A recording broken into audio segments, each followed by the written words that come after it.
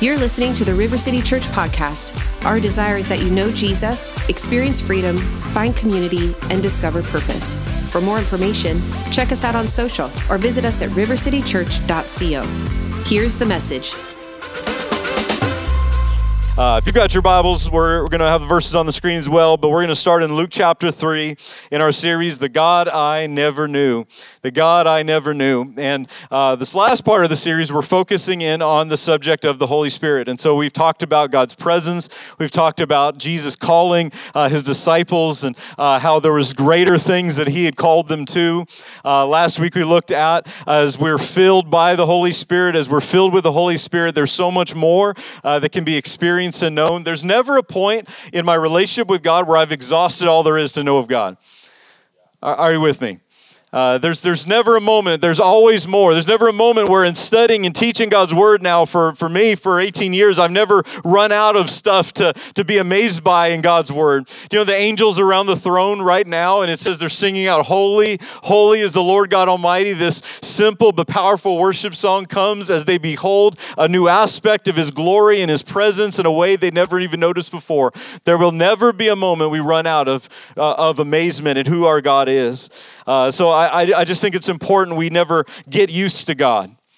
We never get used to the things of God. In fact, I think that's what really the danger of religion is we reduce God to what we can understand and what we can control and what we can expect in our way, in our plan, and we get used to God. We reduce God to a formula instead of a person to worship, a person to draw near to surrender to.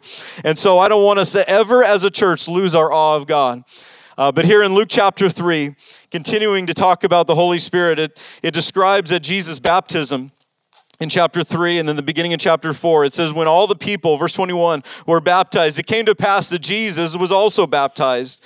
And while he prayed, the heaven was open.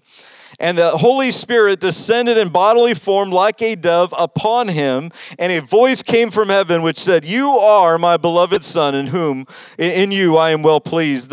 We see the activity of the Trinity at work. We see the Son, God the Holy Spirit, and God the Father. As the Father speaks and declares identity, that's where your identity comes from if you didn't know. It comes from God. It doesn't come from the world. It doesn't come from who likes you, who doesn't like you. It comes from the presence and the purpose of God. And here's what the Father says over the Son, You are my Son in whom I'm well pleased. And the Holy Spirit comes upon him. And it says, verse 23, Now Jesus himself began his ministry at about 30 years of age. So this is the start of his earthly ministry. Jesus is fully God, as we talked about last week, but he's also fully man. He did that to be our sacrifice, to go to the cross, to take our sin, to take our shame, to die in our place.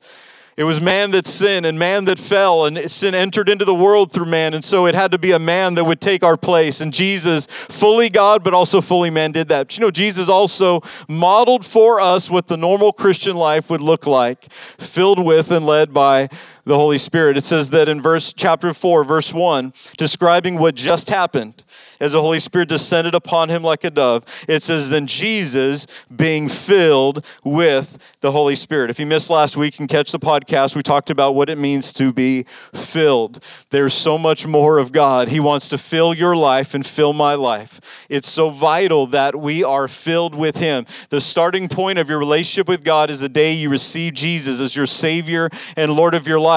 But that's not all that God wants to do in your life. He wants to fill your life. He wants to fill you with the Holy Spirit. But then the next thing that happens, it says Jesus returned from the Jordan and he was led by the Spirit. First he's filled, then he's led. First he's filled, then he's led. He's led by the Spirit into the wilderness. I want to talk about being led by the Holy Spirit today.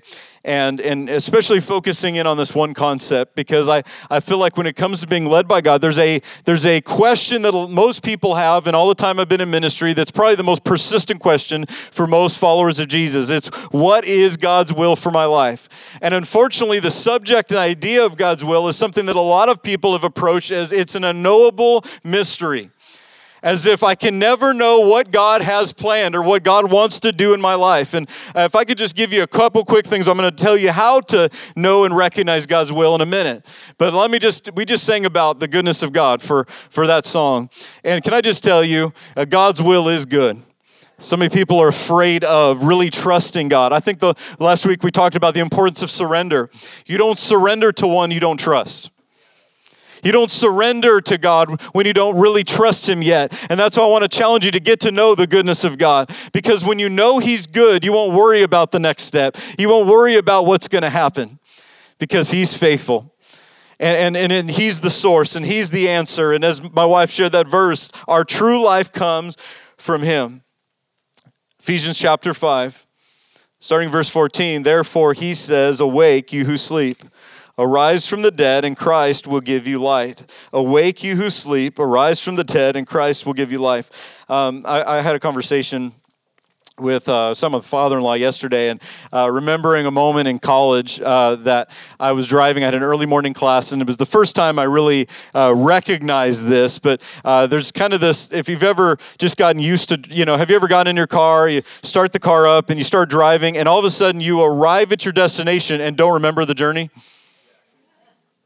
Maybe you're just really tired, but you just don't remember. It's like, I know I was driving, but you're just on autopilot. You're almost in this mode. I've gone this route before. You're so familiar with it that you can do it without even really thinking through it. And many people live their spiritual life just like that. We go to church, we do all the stuff, we check the boxes, and yet there's almost this unawareness. I would describe it as being spiritually asleep. And so he says, awake you who sleep. And I mentioned this a few weeks ago. When I was a teenager, I was really hard to wake up, especially when I slept through at least 2 or 3 earthquakes. I don't know how it happened. But I woke up and my parents said, did you feel the shocks, the aftershock from that? No, I slept right through it. Thankfully, I have kids that have helped me not sleep ever again. And so that's taking care of that problem. But there's just this physically, when we're asleep, we're unaware of what's going on around us. As anybody who's gone to a church youth camp can remember.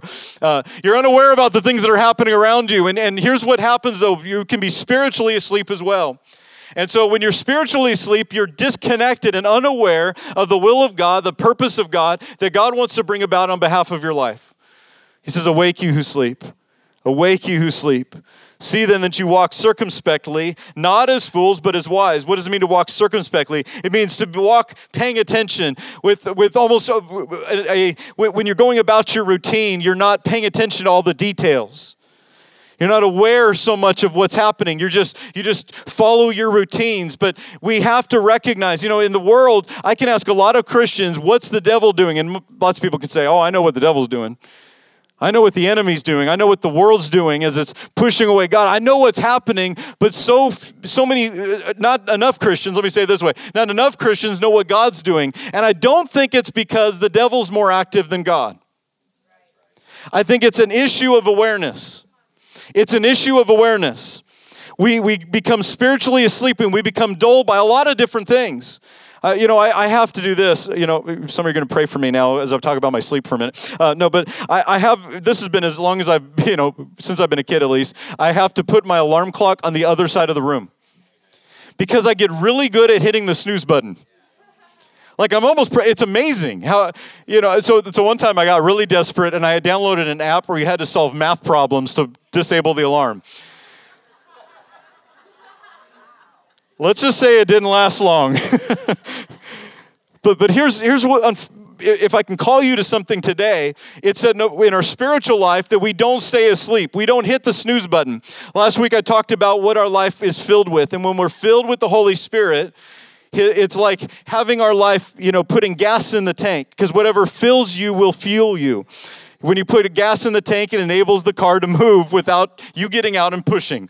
And the Christian life without the Holy Spirit is a lot like that. Get out and push. It's really hard, really difficult. But also, if I can add to that not only does what fills us fuel us, what fills you directs you.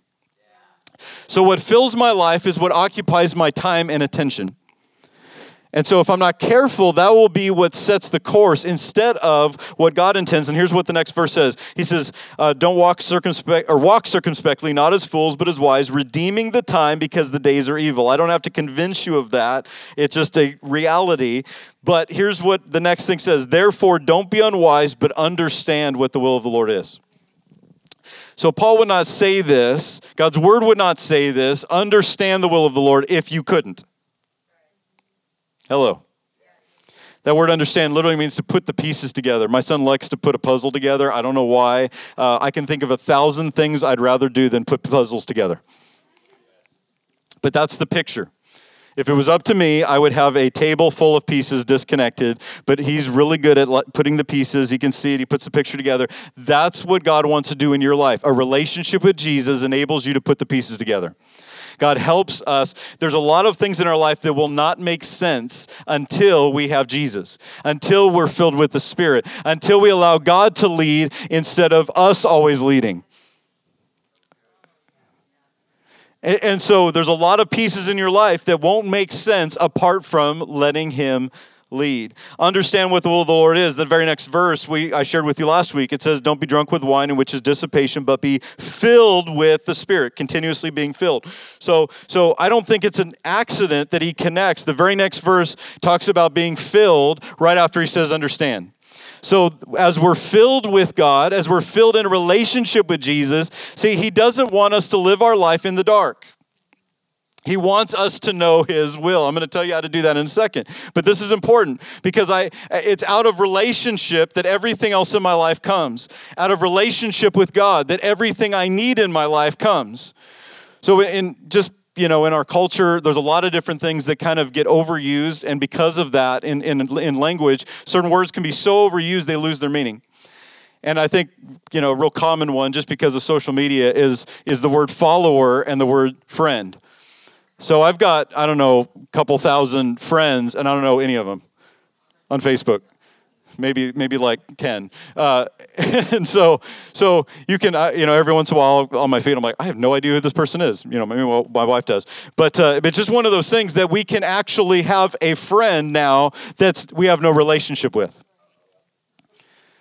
Or if, the two of you who are still on Twitter, you can be a follower and have no relationship. The common denominator between follower and friend is there's some kind of relationship. And when Jesus came to his disciples, the thing he said to them that called them into relationship was, follow me. Follow me. I didn't tell that last part of the story last week with Peter, who had an encounter with Jesus when he pulled in the nets and they were full of fish. But right after that, Peter was so touched by that time with Jesus that he was willing to leave even the harvest that he just pulled in, the greatest catch of his life. He walked away from it to follow Jesus because what he found with Jesus was better than anything he found anywhere else. That's what it means to follow, is to have relationship. And not only that, but to be a friend of God. Because you may not realize this, but God's called all of us to friendship and relationship. Jesus told his disciples right before he went to the cross, he said, no longer do I just call you servants. No longer do I call you servants, but I call you friends. Because a servant does not know what his master's doing. In other words, a friend knows. And out of relationship, God reveals himself, reveals his purpose, reveals his plan. And so let me give you a few things. Number one, I have 2 points today, and we'll break down number one in a minute. But number one is this: you were created to know God's will.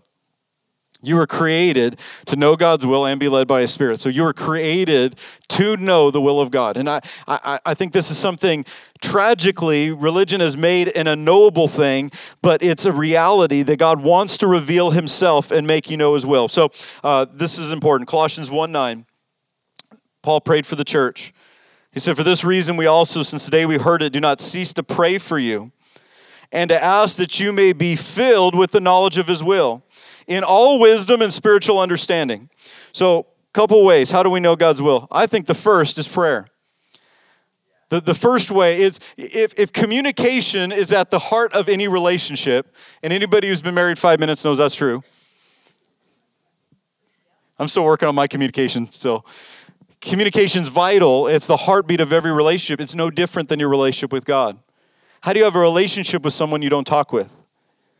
And so prayer is at the heart of that. That's why times like this, we have these seasons as a church to really press into God. But prayer is a vital part of our everyday walk with God. And so use this 21 days to really posture your time and posture your heart. In fact, that's what prayer does. It positions your heart to know the will of God. Prayer positions your heart to know the will of God. And that's what God wants us to do, that out of relationship and out of communication. Paul prayed for the church, and he said this, what I just read to you in Colossians. He said, I'm praying for you that you would be filled with the knowledge of His will. it's impossible, I believe, to know God's will apart from prayer. But we are not only do we pray for that, and I'm going to pray at the end of this service, we're going to pray for God to fill you. If you need direction, you need God's wisdom. I love in James when it says, if anyone lacks wisdom, you don't know what to do, you can ask God and he freely gives it. I think our problem is we're looking to all the wrong places for the answer instead of to the one who is the answer. And when we look to him, we can ask. See, prayer, here's two approaches people have to prayer. Prayer is either the spare tire or the steering wheel. You don't think about the spare tire until you need it. You ever get the spare tire out and realize it was flat too? Because you didn't think about it? Okay, good. It's not just me. Okay, but that's what happens when we treat prayer in our relationship with God, really, we treat prayer as a spare tire, only used for emergencies, instead of the steering wheel that directs my life, that I pray first. That I go to God first. God, thankfully, has rescued me from some really dumb decisions. Well, I'd even started down the wrong direction, but to stop and go, God, I didn't pray about this. Let me ask you. And if we'll pray first, God will give us the wisdom we need. One of the ways he does that is he gives us peace. Colossians 3:15. Let the peace of God rule in your hearts. God's peace is like a stoplight. There's a red light, a green light, and a yellow light. If you don't have peace, do not proceed. God's peace will direct you. The next way we can know God's will is his word. We need to know God's word. God's word, and I say it like this, we know God's will generally by his word. What do I mean by generally? There's just some stuff I don't have to ask God about because I know what his word says. Now, what do I mean by that?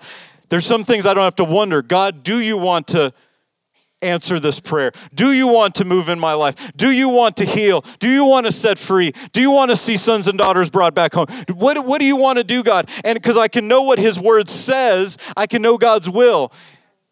I don't have to ask God, should I forgive that person? I should just let that sit for a few minutes. I don't have to ask God, should I be thankful? There's just some things that are clearly his will because it's in his word. And God's word reveals the nature and character of our God. And we allow, as we spend time in God's word, the Bible, and it becomes our foundation, something begins to happen. He begins to change the way we think. The Bible calls it like this, renewing our mind. Romans 12:2 says that don't be conformed to the world, but be transformed. Conformity is outward pressure, shaping and changing our life. That's why I've got to be careful what I fill my life with, because it's either conforming me or it's transforming me. I'm either being shaped outwardly by something that isn't God, or I'm being transformed by the word and presence of God from the inside out. Be transformed by the renewing of your mind that you may prove. Can we put that up, the next verse, next part of the verse? That you may prove what is that good, acceptable, and perfect will of God. So how do I know what's, I may have a whole bunch of choices in front of me. How do I know what's God? How do I know what's good, acceptable, and God's perfect will? Well, the only way I can recognize that is by first knowing his word. And as I know his word, it helps make it a lot simpler. Now, let me just say this. The next part of this is we have the Holy Spirit to reveal God's will specifically, because there may not be a chapter and verse about the decision you have to make, about the direction you have to go, or about how to apply that specifically. And so that's why we have the Holy Spirit to lead us and guide us in specific situations with our families and our future and our kids and our marriage and all of that. We need the leadership of the Holy Spirit to lead and guide us. And the Holy Spirit is actually called, Jesus described the Holy Spirit as the Spirit of truth who will lead you in all truth. And so the Holy Spirit will speak truth to you. And how do you know the difference between the voice of God and the voice of the enemy? Well, the voice of the enemy is always a lie. It's a voice of shame and condemnation that pushes you from God. It says things will never change. God's done with you. But the voice of truth that speaks to you and says, draw near to Jesus. Draw near to Jesus. It's the voice that confronts us with the error, but points us to the answer. If I just listen to my own voice all the time, I'm going to always think I'm right. Nobody else in here. Every man is right in his own eyes. That's what the Bible says. But I love the Holy Spirit's leading because he will speak truth to you when you won't listen to anybody else. But his voice is always good. And this is so important. So we have the Holy Spirit to lead us specifically. Can I also say this? God will never lead you. The Holy Spirit will never speak to you or lead you in something that contradicts this. So that's why we've got to know God's word. How do I know if I'm hearing God's voice? We'll start with this. That's always the foundation. Real quick, in Acts, we won't turn there for time, but Acts chapter 1, the disciples are making a decision about something. They've realized there were 12 apostles, and Judas didn't make it. And so we got to replace Judas. So they're deciding on how they're going to replace Judas, and this is chapter 1. Chapter 2 is the Holy Spirit fills the church. And they're about to do something that, this is my opinion, for all the Bible scholars in the room, I don't think this was how God prescribed picking an apostle. Because here's what they do. If you don't know the story, the early church is gathering. They're like, hey, we need somebody to take Judas' spot. And so here's what they do. They see, well, let's pick a couple people who were with us from the beginning. So they find 2 guys, and they cast lots. It's like drawing the short straw. True story. Read it. It's in the Bible. And so, and it's a 50-50 choice. There's 2 people. And the lots fall to Matthias. And they go, he's the next apostle. Here's why I think that's not how Jesus chooses his apostles, because you never see them do it after they're filled with the Holy Spirit. Once they're filled with the Holy Spirit, every decision was started in prayer and led by the Holy Spirit. Even disputes and disagreements, they always went back to that, and they would say things like, it seemed good to the Holy Spirit and to us. Because now they were filled with the Holy Spirit, and they didn't have to decide things by rolling the dice. But that's sometimes how we approach God's will. Is we just hope it works out. Maybe it's God, maybe it's not. I'm rolling the dice. We'll see what happens. Instead of allowing God to speak into the situation, instead of starting with prayer, starting with God's word, and then starting with the leading of the Holy Spirit. God will confirm his will. Confirmation reassures us of God's will. Quick story, Judges 7. Gideon is continuously needing reassurance. And that's okay. Like, God's going to meet you right where you're at.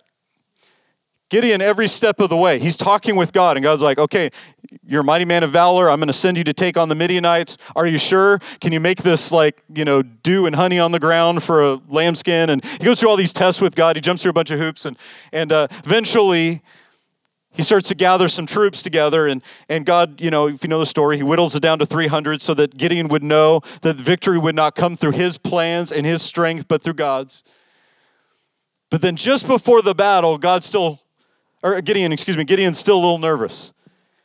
In Judges chapter 7, verse 9, it happened on the same night. The Lord said to him, arise and go against the camp of the Midianites, for I've delivered them into your hand. But if you're afraid to go down to the camp with Purah your servant, and you'll hear what they say. And afterward your hands will be strengthened to go down against the camp. He went down with Purah his servant to the outposts of the armed men who were in the camp. Now the Midianites, the Amalekites, and all the people of the east, this great big army that he has to face the next day, are lying in the valley as numerous as locusts. Their camels were without number. It's a lot of spitting. As the sand by the seashore in multitude. When Gideon had come, there was a man telling a dream to his companion. And he said, I have had a dream, and to my surprise, a loaf of barley bread tumbled into the camp of Midian. It came to a tent and struck it so that it fell and overturned, and the tent collapsed. He has his dream. And his companion who's right next with him, watch what he says. This is nothing else but the sword of Gideon, the son of Joash, a man of Israel. Into his hand God has delivered Midian and the whole camp. Okay, you may have missed this. Gideon is talking to God. God says, still a little nervous? I've given them into your hand. I've given you victory. But just in case you need a little reassurance, go down and listen. Because I'm going to confirm it. And he goes down. What is confirmation? It's when God puts his word that you already know in the lips of somebody else. And he goes down, and he doesn't even hear it from another Israelite. There's no prophet that comes and says, Gideon, you're supposed to do this. No, he hears the enemy tell his dream. And he goes, oh, we've already lost. Gideon gets confirmation of God's will because he knows the enemy's already been defeated before the battle's already won. God confirms his word, and God will confirm his will in your life. Just keep open, keep listening, keep drawing near to Jesus, and let him confirm what matters. Number 2 is if God led you to it. The second point today, final point. If God led you to it, he will lead you through it. Let me take you back to Luke 4. Jesus, it says, was filled with the Spirit. Then he was led by the Spirit into the wilderness. Now, that sounds really weird to me, if I'm honest. Because if I'm deciding for God, nobody has done this. If I'm telling God what my plan is, it's going to look like going from A to B to C. But Jesus goes from A, Jordan River, to the wilderness, Z. And he says in Luke 4:1 that he was led by the Spirit into the wilderness. Remember, I told you wherever God leads you is going to be good, but I didn't say it was easy. Okay. It's not always the easiest. Exodus 13. If we could turn there too. Exodus 13, this talks about God leading Israel in their wilderness. It says, it came to pass, verse 17, that it came to pass when Pharaoh let the people go. They had been slaves for 4 centuries in Egypt. Pharaoh let them go. God did not lead them by the way of the land of the Philistines, although that was near. Some of you may be praying for direction or needing direction, and you're evaluating your options based on what's easiest or what's the most convenient. You're evaluating your season and wondering, why, God, has this not happened yet?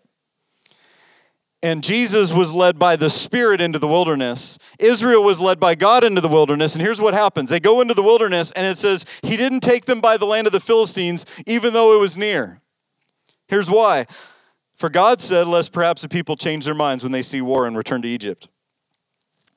So it would have made more sense looking at a map to draw a straight line. But sometimes the will of God is not a straight line. But if he's good, and I'm trusting that he's good, then even when he zigs and zags, I know that he's bringing about his purpose. This is why this is so important, because some of us are misevaluating the character of God based on temporary pain, temporary seasons. We're looking at what hasn't happened yet and thinking God's forgotten about us. Well, you know, I'm still single. I thought I'd be married by now. All my friends are married. Well, maybe it would have been easier to get married to that last guy, but it would have caused you to go into a battle and into a situation that you weren't supposed to be in. Because God sees down the road what you don't see. Okay, come on, church. I wonder how, I know we get preoccupied with the battles we're in, but what about all the battles God kept us from that we weren't ready for? What about all the pits God saved us from falling into? If we only knew that him leading would keep us from a lot of things that we never needed to be in the first place. Okay. God said, lest the people change their minds. So here's what he does do. He led the people around. Well, I feel like I'm just going in circles. Well, if God's leading you, it doesn't matter if things look the way you think they should look right now. Just know he's leading you the way you're supposed to go. Because here's what my Bible says, and your Bible says, 2 Corinthians 2:14. He always, thanks be to God, who always leads us in triumph in Christ. There's no maybe, there's no subtext. Well, he only leads us sometimes in triumph in Christ. No, he always leads you in triumph in Jesus. If I'm letting Jesus lead the way, and I'm letting the Holy Spirit be the one directing, he's going to bring me through. And he's going to bring you through. I'm even thankful for the situations I got myself in that I shouldn't have been, that God led me through. Aren't you glad for that? Come on, church. But he led them around. He led them around. Do you know why they needed to go around? Because God was more concerned about what he was making them into than making it easy. Because they were slaves in Egypt, but a generation later they would be conquering warriors. He would take them from being slaves in Egypt, where they were dependent on the wrong source, to being more than conquerors depended on the God who was able to take down giants and bring down walls and give them their promised land. And what happened in between those two changes was a wilderness where they learned dependence on God. And here's what it looked like. We'll see in the next couple verses. It said, and the children of Israel went in orderly ranks out of the land of Egypt. So they came in their journey from Succoth and encamped in Etham in the edge of the wilderness. The Lord went before them by day in a pillar of cloud to lead the way, and by night in a pillar of fire to give them light, so as to go by night and by day. And he did not take away the pillar of cloud by day or the pillar of fire by night from before the people. So God in this moment is manifesting, or they're experiencing his presence as a pillar of cloud in the day to shade them and a pillar of fire to protect them at night. But here's the point. God's presence provided for them. God's presence protected them. God's presence led them. And God led them, but he went before them. And there's nowhere that God leads you where God hasn't already prepared the way. Where God hasn't already gone before you and made it possible for you to get through. There's so many times we step into a season or situation and go, there's no way out. No, he's made a way. Just keep following. Just keep letting him lead. God went before them. There's not a battle that he'll lead you through that you're not ready for when you've got him with you. Oh, church, if we would only catch this, we wouldn't be intimidated by the season we're in. We would know that our God will bring us through. And Israel, in that season of the wilderness, this pillar of cloud, some days would get up and move ahead. And they would have to get inconvenienced to stay close. They'd have to get uncomfortable. They'd have to rearrange their schedule. Because where the cloud went, their provision went. Where the cloud went, their answer went, their protection, everything they needed. And they were learning dependence on God. And as they did that, sometimes the cloud would just stop. And even when they were in a hurry and they're like, we got to move on. They learned that the only place to be, even if it looked like the wilderness, was the place where God's presence was. Because God can bless you even in a wilderness. And what I love about this story is the wilderness was never the end. It wasn't the end for Israel. It wasn't the end for Jesus. Jesus went into the wilderness and the enemy tempted him after 40 days of fasting, he tested him and tempted him. And the devil's tests are always to destroy. Make no mistake. Can I just give you a real simple theology? I know we get goofy with stuff, but there's a bad devil and there's a good God. I don't care what they call the acts of God in insurance. There's bad devil, good God. It's real simple. God's tests are different than the enemy's tests. The devil tests to destroy. God's tests are always to qualify. And by the way, they're open book. Anybody, that was your favorite test as a kid? They're going to let me open the book and read the answers? But you and I have been given God's word, the Holy Spirit, to lead us, and you have everything you need in Jesus. And the wilderness isn't the end. The season you're in, maybe you haven't defined it like that, but the season you're in right now is not the end. Last verse, Jason, if you want to come down. Luke 4:14. I want you to see what happened with Jesus after he comes out of the wilderness. He was filled, he was led, and the third thing, those of you here last week remember what it was. It says that he returned out of the wilderness. He left that season in the power of the Spirit. It says news of him went out to all Galilee. I wonder how many things we're trying to make happen. If we would just put God first, he would make it happen. Jesus didn't have to advertise. He didn't have to. No. Jesus comes out of the desert in the power of the Spirit. And you and I, when we come out of any season that God's led us into and led us through, you're not leaving this season empty-handed. You're not leaving the same way you came in. You're not going out the way you came in. God changes us in the wilderness to prepare us for a promised land. And no matter what your season looks like right now, God's equipping you right now. If you'll let him, he'll equip you. He'll fill you for what he wants to take you into. I'm going to ask the prayer team to come down. Would you stand to your feet?